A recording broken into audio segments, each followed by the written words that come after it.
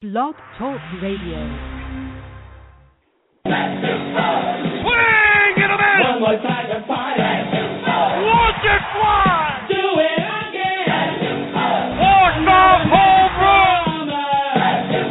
Gone! Let's go. Let's do it again. It's the miracle finish we were looking for!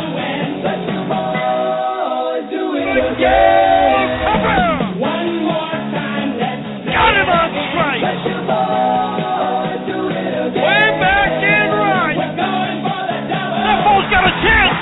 Let's do Gone! it again. The Tigers on the step. Obscene at home!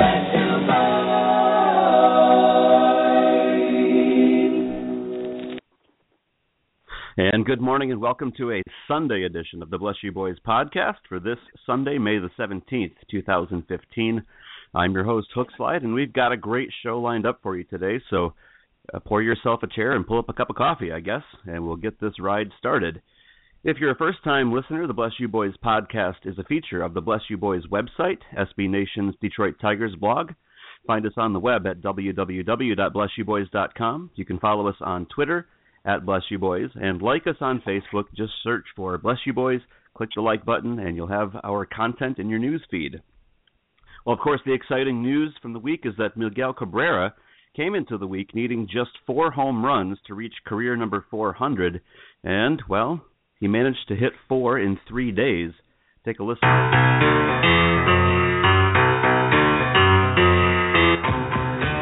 Teams that don't give up many home runs. And it shows up, too. Most of the teams in the Central every year. Fly ball left field off the bat of Miguel Cabrera. Watch it fly. Gone. Oh. Way over the Tigers bullpen in left field. 2-run shot number 7. And the Tigers have opened up a 7-1 lead. 1-2. Swinging a high fly ball right field. This one's deep. Going back Rosario at the fence, leaping up, and it's gone, a home run!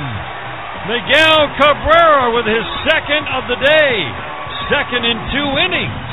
2-run shot. The Tigers are pouring it on. It's 11-1. Cabrera came in hitting .328. 8 home runs, 26 RBIs after the 5 RBI day yesterday. Molina setting up away. The 1-2. Fly ball, center field, deep. Going back to center fielder, Borges at the fence, leaps. He won't get it. Gone, a home run.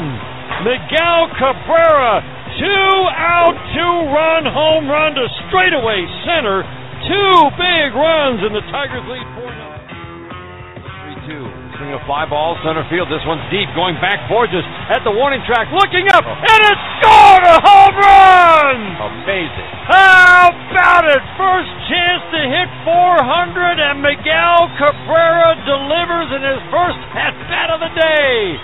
The all-time leader for a Venezuelan-born player, Miguel Cabrera, crosses home plate, giving the Tigers a 1-0 lead.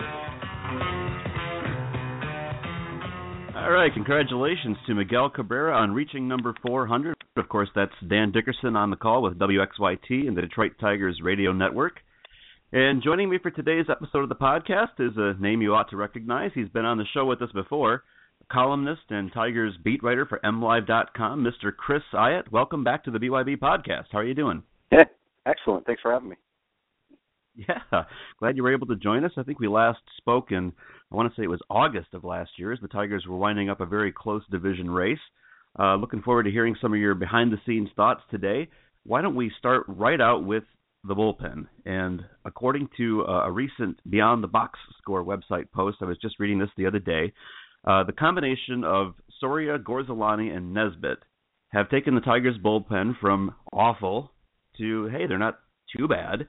So what are your thoughts, Chris, on the 2015 bullpen compared to what we saw last year? You know, I think through 37, however many games they've played to this point, about a quarter of the season, it's been better than expected. If you really look at the bullpen, of the 4 right-handers they expected to play the biggest roles, they've gotten contributions from, one of them. Joe Nathan's gone. Bruce Rondon's not here. Al Albuquerque has not contributed much of anything positive at all to this point. and Soria has been excellent. But if you take those three guys kind of out of a bullpen that you didn't expect to be very good in the first place, and they've done what they've done to this point, I think you've got to say that it's been positive so far, which is really strange to say. Part of that is because the starting staff has gone so deep into games. I don't know where the Tigers rank, but the last I looked, they were last in bullpen innings in the majors. And one way to hide a weakness kind of is to not use it, and they've been able to do that. But Nesbitt's been good. Alex Wilson has been really good. I mean, a lot of these games, the starter goes out. Just like yesterday, Price leaves, having allowed 3 runs, and the bullpen didn't allow anything from there on out. And even when they've been behind early, when the starter had been bounced early, Alex Wilson came in the other day and threw something like 3 2/3 innings of shutout ball and kept them in games. So, I don't know that this is going to last. I don't think it's going to be as good as it has been from this point forward. But so far, the bullpen's done better than expected, and I guess the future depends a lot on how Bruce Rondon is down the road. Yeah, that's, of course, a big, big question mark there. And as you said, the bullpen's not been terrible, and I think that was the point of the Beyond the Box Score piece, is to say last year they were just heads-up awful. They seem to be, kind of middling this year, and that's what you want, I guess, to start the season. But assuming that a quote-unquote not too bad bullpen still is not the same thing as a playoff-ready bullpen, do you think that Dave Dombrowski will try to trade for a bullpen piece in July, or will he stick with his internal options? I think Dave Dombrowski always tries to trade for a bullpen piece in July, doesn't he? I think that they will be looking around and talking about bullpen pieces. We've got a little time until the trade deadline here, so I guess, the bullpen's doing pretty well, and trades don't generally happen in mid-May, so it's going to be a while anyway. I think the Tigers have some time to assess what they have. And again, they'll see how Bruce Rondon is when he comes back, how he performs when he does get back. They'll see how Gorzelani continues to fare. Nesbitt's a big thing too. I mean, and he's a good young pitcher, but he hadn't pitched above AA until this year, and now he's doing it in the majors. I think I saw yesterday he's inherited 10 runners this year, and not one of them has scored. So I guess over the next month or 2 or 2.5 or whatever, they can kind of assess where they are with Rondon and Nesbitt. And if Rondon comes around and Nesbitt continues to pitch well, and Soria is as good as he's been, which I can't see him doing that for the whole year because he's been amazing. I don't know. Maybe the bullpen isn't a massive need at the trade deadline, but of course that is a spot that they always look to trade, to improve upon. And it's a spot where if you don't need a closer at the trade deadline, you don't have to give up a ton to get an arm, depending on how many teams are, out of the playoffs or feeling like they're out of the playoffs at that point. Sure. Like you said, not needing to fill the closer role is a big bonus. You just have to kind of get somebody for that stretch, from the 7th or 8th inning to get the ball to Joakim Soria. And you have to wonder, like you said, they do seem to want to execute a trade, historically speaking. But are there, maybe some internal options? I mean, I know obviously the name of Kyle Lobstein's been thrown around. He's been doing spot starts while Verlander's gone. Is that maybe an option? Do the Tigers have enough internally to kind of fill that role? In the bullpen, down the, they feel like they went into the season feeling like they were deeper. I think in Toledo and arms. Part of that was Alex Wilson. Part of that was Josh Zeid. Were you speaking about, filling the hole in the bullpen? Is that what you're saying? Right. Just getting some some middle relief, 7th inning, 8th inning help.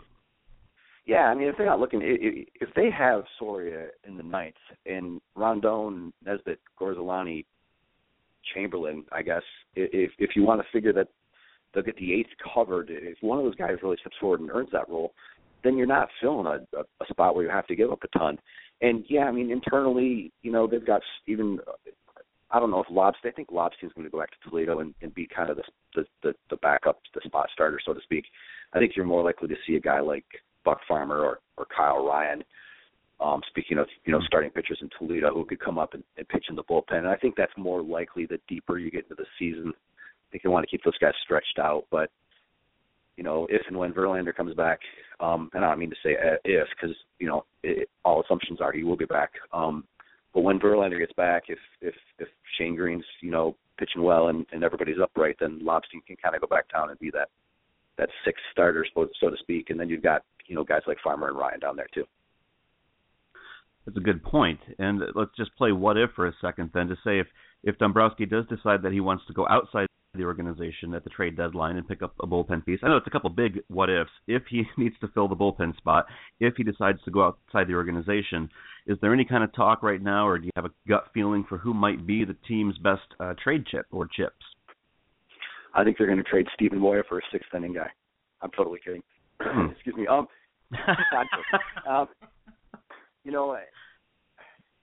I think it's hard to say, but a lot of people will say they've traded so much infield depth, and they've got another guy in Dixon Machado. Who they're trading Dixon Machado is that they've traded so much infield depth that he's kind of the guy now. He's kind of the closest guy to the majors as far as middle infield depth goes. The other problem with that is that the Tigers have a problem in the major league level that if they continue along their current path won't be solved until something like 2019. Is that Hernan Perez and Andrew Romine are both out of options and under team control, I think, both of them through the end of the 2018 season. And right now the Tigers are kind of handcuffed when it comes to their roster because they can't send either one of those guys down. They don't really want to risk losing them. I know Hernan Perez isn't playing particularly well right now. He's also a young player who gets, an at-bat every 4 days and hardly ever plays in the field. So he's kind of in a bad spot to play well. I don't know what the market is for him right now. But the thing is if the Tigers try to send him to Toledo, he's a young guy and he's a prospect and he's not going to clear waivers. Somebody's going to pick him up. So some people would say, well, keep him around and do that to Romine. Well, Romine's actually played really well this year. He's played well defensively. He's hitting the ball. He's been good on the bases. I mean, he's kind of a guy. And with Iglesias missing some time with the groin tightness thing, and going to need some time off throughout the year because they're not just going to wear him out this season. Romine's kind of been the guy. So I don't think he would clear either, and I don't think the Tigers want to lose him. So, right now they could use a left-handed bat off the bench with Avila on the DL, and they really can't go get one because they're kind of stuck with those two middle infielders. And if you trade Dixon Machado, and then you lose one of these guys down the road, then where are you? So I really think they have to trade Hernan Perez at some point.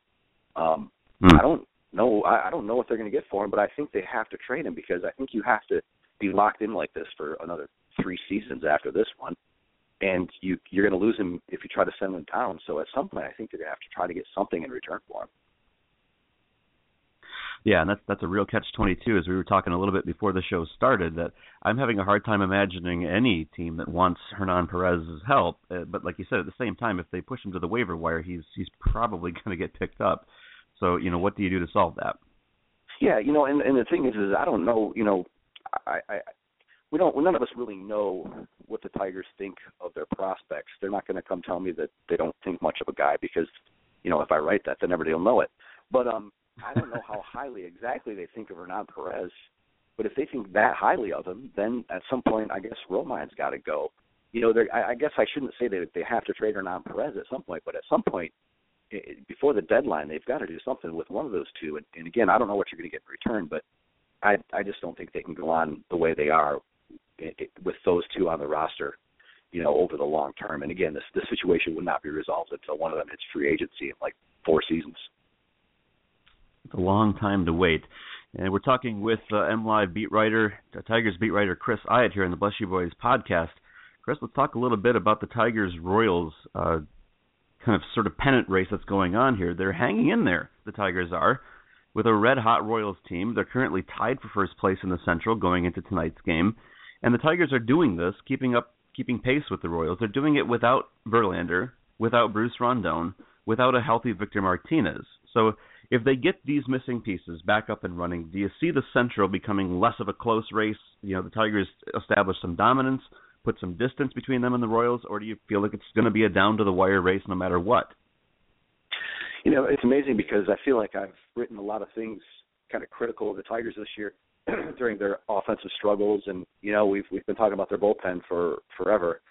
They're tied for first place. The season's almost a quarter over, and they're tied for first place with one of the best records in the majors. So they've actually done pretty well. And again, you mentioned a lot of guys they're missing. I don't know that they're going to, establish their dominance in the division this season. I just don't see either team really running away with it. And I know they've got some guys that they're missing, but that's just kind of baseball. I mean, when Victor gets back to full health, somebody else might be gone. I don't know. I don't think any of us know what Justin Verlander is going to be like when he gets back. I think they thought he was doing well this spring. Early on when he was healthy, I expected him to be, better than last year for sure, and not as good as he was a few years ago. But now that he's missed all this time, I mean, he's got to go through, rehab assignment, I'm assuming, and by the time he gets back, then he's going to be starting like it's April. They're going to have to maybe throw him short innings a few times. I just don't know what they're going to get out of him over the long run. So I don't know that, you can figure, well, when Verlander gets back, they're going to run away with it or anything. And I don't know how long it's going to be before Victor Martinez is normal from the left side of the plate. Clearly they're giving him this weekend off. Ausmus before each game says he's available, and after each game has said, I wasn't going to use him today. And those two things, he's not lying. I mean, Victor Martinez is available. He's on the roster. He's in the clubhouse and on the bench. He is technically available. But he's clearly not using him, and he's clearly not going to use him today.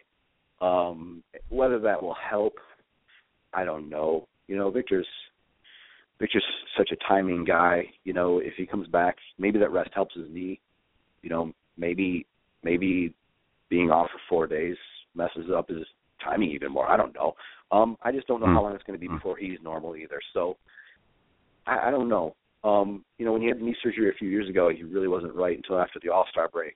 This was a little less severe because he didn't miss an entire season, but I think he feels like he's on kind of a similar track, and I think it's actually comforting to him that he knows that this happened before, that he struggled in the first half before, and that he came back around and had a good second half. And I think he's, kind of hoping that he follows a similar track this year and that he keeps improving. So I don't know. I don't think anybody's going to establish their dominance. I don't know that it's a two-team race yet.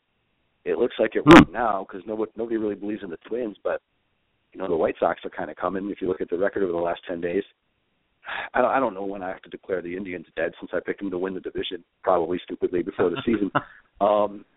But I still think they've got a really good starting rotation. I don't know that they're dead, but they probably are on life support pretty soon here if they don't get moving in the right direction. So I don't know that it's a Royals-Tigers thing, that either one of them is going to establish their dominance. I think those are two pretty good teams, and you can see somebody else get back into it before it's all done. Yeah, that's a good point to kind of widen that perspective a little bit and say it may not be Tigers-Royals. A lot of things can happen between now and the end of the season. Injuries can happen, trades can happen. The whole composition of a team can change in a matter of weeks. It'll just be very interesting to see, kind of looking at, as I pointed out, the way the Tigers have hung in there, this far, and they're doing it without some of their, obviously Victor Martinez, one of the big bats in the lineup, without Justin Verlander, one of their, aces in the rotation. So just be very curious to see when those pieces, if and when they fall into place, if that gives the Tigers just that little bit of an edge. Now, Chris, you reported in an MLive analysis piece earlier this week, you'd quoted Brad Ausmus as describing the offense as anemic lately. Those were Brad's words. And so then the Tigers came back out on Thursday and put up 13 runs against the Twins. They came back out on Friday, put up 10 runs against the Cardinals. Would you say they're out of the woods now, or are there still some things that need to happen to get that offense fully back on track? I don't know if they're out of the woods. I don't know if they were ever totally in the woods. It's funny when you ask players during a offensive struggle what's going on, they'll be like, it's baseball, we're going to get out of it. And then after they get out of it, people are like, we weren't going to be in it all year. Well, no one said they were going to be in that funk all year, but they weren't scoring runs. I mean, they scored 2 or fewer runs in almost half their games, through, I think, Wednesday for the season. So I don't know that they're totally out of it. Getting Victor back and healthy, especially against right-handers, would help that be so. They have scored runs over the past few days at a pretty good pace. I don't know. We'll see if they're out of it, but just as soon as they get out of it, they might be right back in it because it's baseball. I mean, those kind of things happen. I think things stand out more when they happen early in the season because you don't have the early part of the season to lean back on. I don't know if that makes any sense. If you win if you lose your first 8 of the season, it looks horrible. Where if you lose 8 in June when you're up 4 games in the division, it doesn't look as bad. I kind of go back to I don't know what year it was, but if you look on Baseball Reference, I think you'll find a year where Ryan Rayburn and Brennan Bosch ended up in about the same place, and Bosch was awesome in the first half, and Rayburn was horrible in the first half. And if you ask fans' assessment of those seasons, they'll tell you 2 very different things, but they ended up in the same place. And so I think when you see the Tigers, struggling to score runs early in the season, people freak out a little more than if they got off to a good start and maybe struggled in June or July. I don't know if I'm making any sense. No, that does. That makes sense. I just think it's kind of baseball. Are they out of it? Maybe, but give them 3 weeks and they may be right back in it because, that's just kind of the way it goes. So right now it looks like J.D. Martinez is out of it because he's walking at a pace he's probably never walked at before because he's not swinging at pitches out of the strike zone. And pitchers are still throwing him pitches out of the strike zone because for, a week or two there he was swinging at a lot of things. Cabrera's been oddly bad at night. The day-night splits for this team are absolutely puzzling. If you look at it, they're one of the best. I think they're the best team in the majors during the day, and I would say something like 28th or 29th in the entire majors at night, and that includes NL teams that have pitchers batting. So, you can say that they've got to shape up at night and get better at night, but I don't know how you do that. I think you just keep playing and things even out over the long haul. I don't know that there's anything they're doing wrong at night or anything you can change about how they do at night. It's not something you can control. So I think you're just going to see that even off over the course of the season. If they're still first in the majors in day games and 28th in the majors in night games in September, then I don't know. I guess I'll have to do some more research to try to figure out how that happens. But I don't think that's a long-term thing. I think it'll even out, and I just think it's been kind of baffling to this degree. Sure. And the day-night splits are interesting, like you said. It's funny to look into the possible reasons for that, and you could say, well, it's still only mid-May, and at night it's obviously colder. Maybe it's harder to hit. I don't know, in the colder weather. But I find it interesting that anybody really kind of. Go ahead. Oh, sorry, I didn't mean to cut you off. I hear that defense a lot. I hear a lot of people say it's colder at night, it's warmer in the day. But if you look at the opposing team, the teams the Tigers are playing in those exact same games, those teams are hitting better at night than during the day. It doesn't hold water. And if it was a league-wide issue, all of the batting averages would be lower at night because it's colder, at least in the cold weather cities. But when you're comparing the Tigers to other teams, they're first in day games and almost last in night games. It's not like they're playing night games that other teams aren't playing. You know what I'm saying? So I can understand if in April maybe the batting averages are a little lower at night for the Tigers than they are during the day, but they shouldn't adjust. It shouldn't affect where they rank in the majors in those categories. Everyone should have to deal with that. And like I said, the opposing teams are hitting the ball better at night in those same games against the Tigers. So could that play a part of it? It could play a small role in it, but I think the thing that plays the biggest role in it is just fluke. I mean, it's just a weird thing, and I think it'll even out over the long haul. Yeah, the fluke is the big thing, like you said. It's baseball. It kind of goes, up and down and ebbs and flows and things like that. And I think of all the pieces to worry about on the Detroit Tigers right now, if you talk about starting pitching, bullpen, offense is probably the least, or should be the least concerning thing, because if you look at that lineup, it's stacked.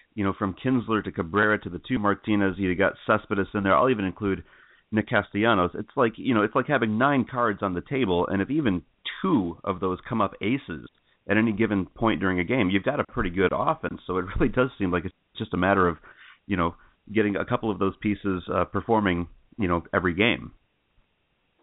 Yeah. I mean, 2 through 7, I guess you've got to figure over the long haul are going to be really good.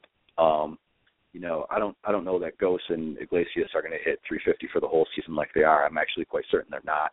And it's funny because the days they blow up offensively are the days that those guys have 3 or 4 hits. But yeah, 2 through 7, it's a pretty good lineup. So you got to figure over the course of 162 games that probably should be really the least of your worries, like you said. Yeah. Now we're talking Tigers baseball with Chris Iott, Tigers beat writer with MLive.com. Let's move on to the most recent news on Alex Avila. As you wrote on MLive earlier this week, he believes he can avoid having knee surgery. Sounds like he's going to take a different path to rehab. What do you see, Chris, as the potential risks and benefits in that decision? I'm not a doctor. I'm barely a sports writer. I don't know. I don't know what to say when people ask me medical questions. I will say this, and again, I don't know anything medically. Okay, but if I were a catcher heading into free agency, I'd probably get my knee fixed. I don't know. Alex has basically said I'm trying to balance, short term and long term here, trying to get back on the field, but also take care of it for the future. But again, I don't. It was a loose body. It appeared to be. It was a loose body. I don't know if it was loose bodies, but they said it was a loose body in his knee. It seemed 100% certain he was going to have surgery. Then they came back and said, well, they're not sure it's loose.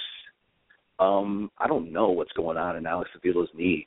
I think he's going to be back sooner with this course of action on the field than he would be if he had surgery. But I would also think that if you have surgery, then you've kind of got rid of the problem. And I think if you don't have surgery, you're risking that the problem can come back to bite you later. It's kind of do you want to pay the price now or possibly later? And again, I don't know anything about medicine, so I hate to even start speculating about this stuff. But I think they're assuming he'll be back on the field sooner this way, and they haven't really discussed a time frame. And I hit the road a few days ago, so I've kind of lost touch with Alex. He's not. I haven't seen him here, so I'm 98% certain he's not here. So that's something that we'll keep an eye on. But I don't even really know the time frame at this point. But I think over the long haul, they're obviously a better team with Alex Avila as one of the two catchers. I mean, over the long haul, meaning the course of the season, for sure. Mm-hmm. Mm-hmm. Yeah, and when I talk about the potential risks and benefits, I'm going to kind of clarify and sharpen that a little bit. I'm not necessarily speaking about the medical risks and benefits, but I think it's like you said, it's do you want to be without him now or be without him later?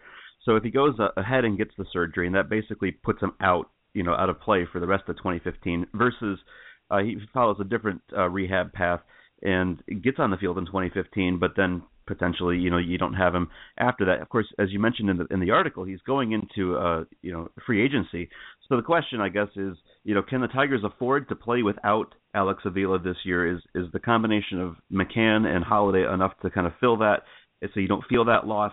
And thinking again more long term, do you see the Tigers pursuing Avila as their full-time catcher for 2016 and beyond? I'm going to forget your two questions because I'm going to go back to something else real quick. I don't know that the knee surgery would have been season ending, and I asked that question specifically, and people told me no. I don't know the time frame. I heard 4 to 6. I heard 6 to 8. And if it was truly 4 to 6 or 6 to 8, you got to assume he's going to be back even sooner than that without having the surgery. The Tigers are a better team with Alex Avila for 2015, and I know he has his critics, and I don't want to get into the nebulous argument of handling pitchers and defense statistics and framing and all that stuff, because we could be here all day. But even offensively, even offensively, he hits right-handers or gets on base against right-handers better than James McCann or Brian Holiday are going to. It's just when you look at the numbers at the end of the year, and even now, I haven't looked at the numbers in a few days, but I believe Alex Avila against right-handers had an OPS around 804 for the season. Brian Holiday and James McCann are not going to have an 800 OPS against right-handers this season. I just don't see it happening. No. So, you can complain about his strikeouts, and he does strike out a ton. But he gets on base. He's got a little pop in his bat. They're going to miss him against right-handers. So, will they pursue him in the off season? To be honest, I don't think. I think they're going to. I think they're going to move on. I think that he's, making $5-point-something million this year. I think the Tigers have to find some cost savings, so to speak, at some positions since their payroll is so high. I think this is a good test for James McCann. I think they headed into the season, and actually, I think the plan last season was we're going to leave McCann and Toledo all year in 2014, get him a ton of at-bats. 2015, I think they went into the offseason knowing he was going to be the guy to share time with Avila. We're going to give him a good run and see what we have, and then we can reassess in the offseason to see what we need. Do they need a guy to hit left-handed part-time? Do they need a veteran? Can they get by with McCann as the main starter next season?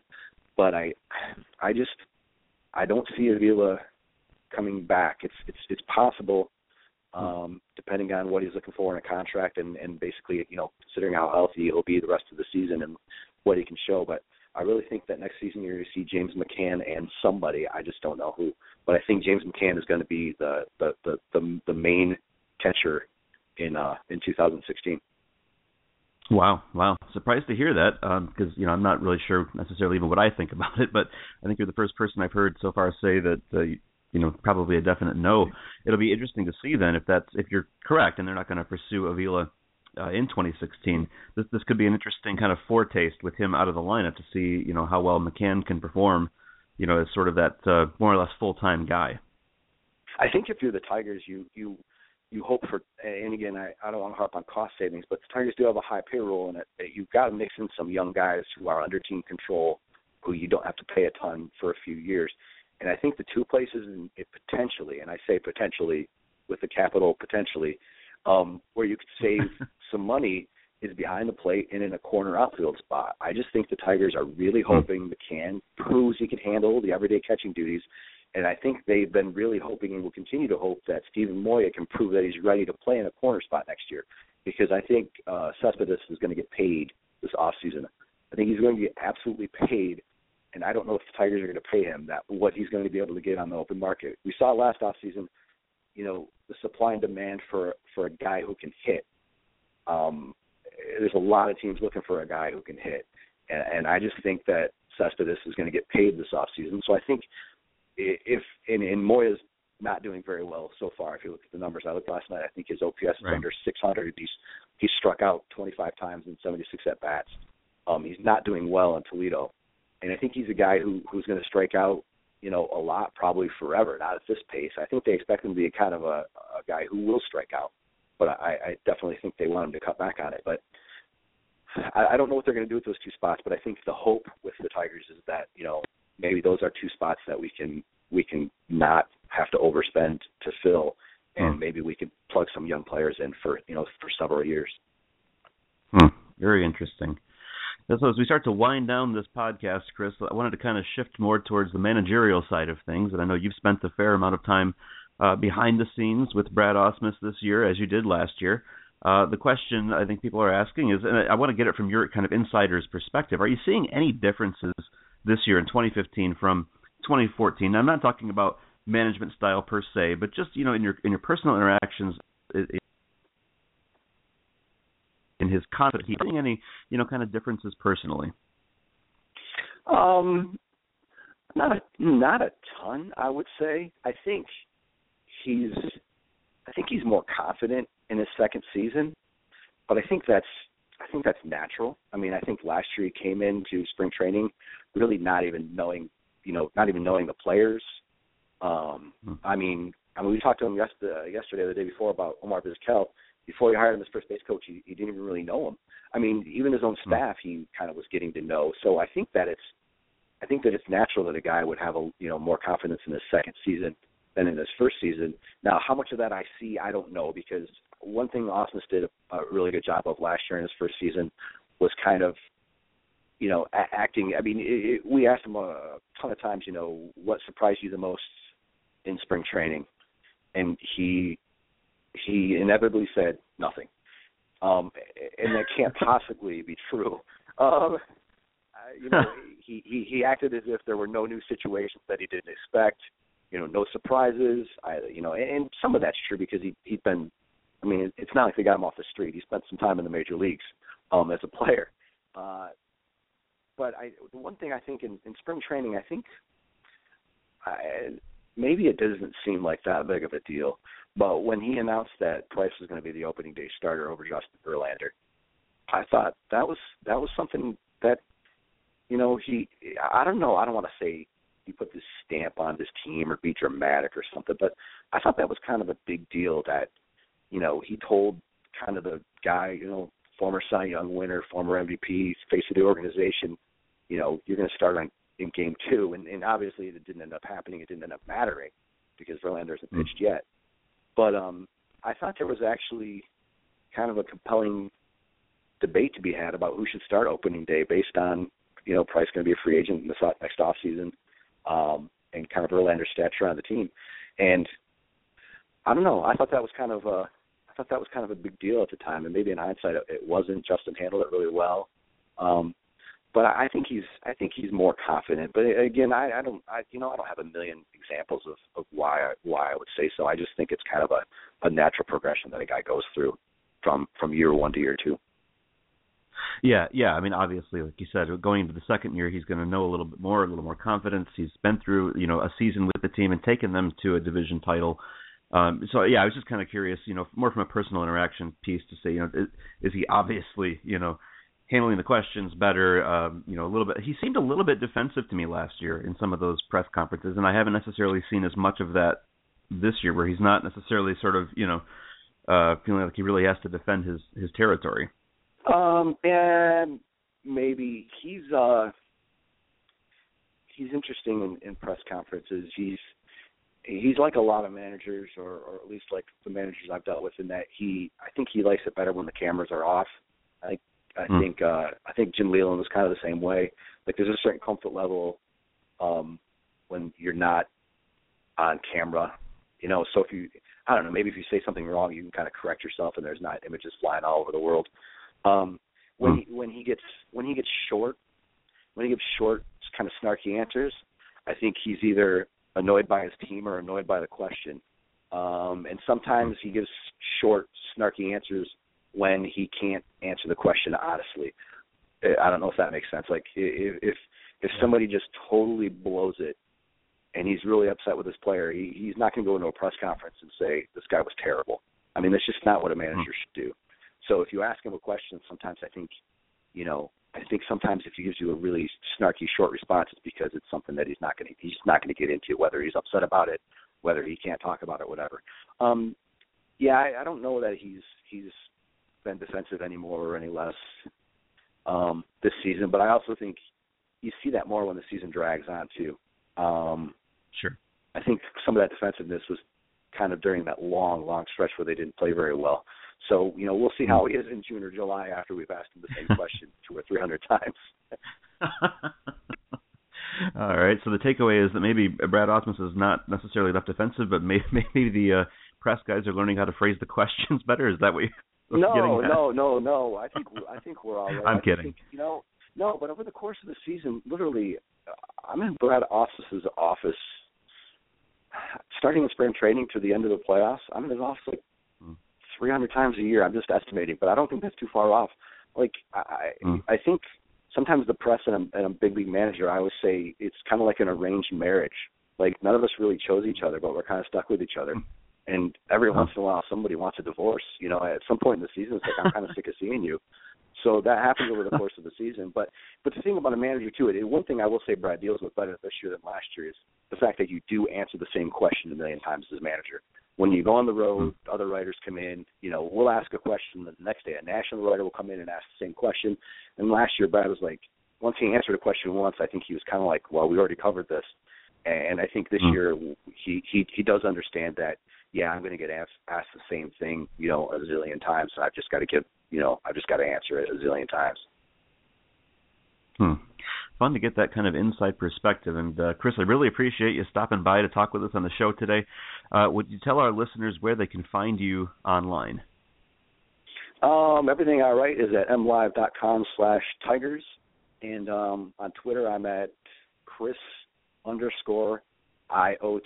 It's not LOTT. It's IOTT. So that's where you can find me.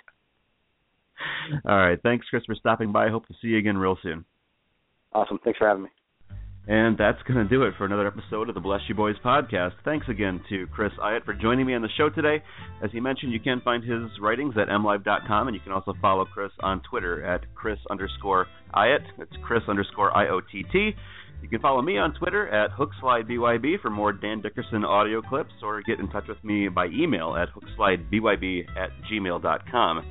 And that's going to do it from the virtual studio in West Michigan for today. We will see you next week on the Bless You Boys podcast.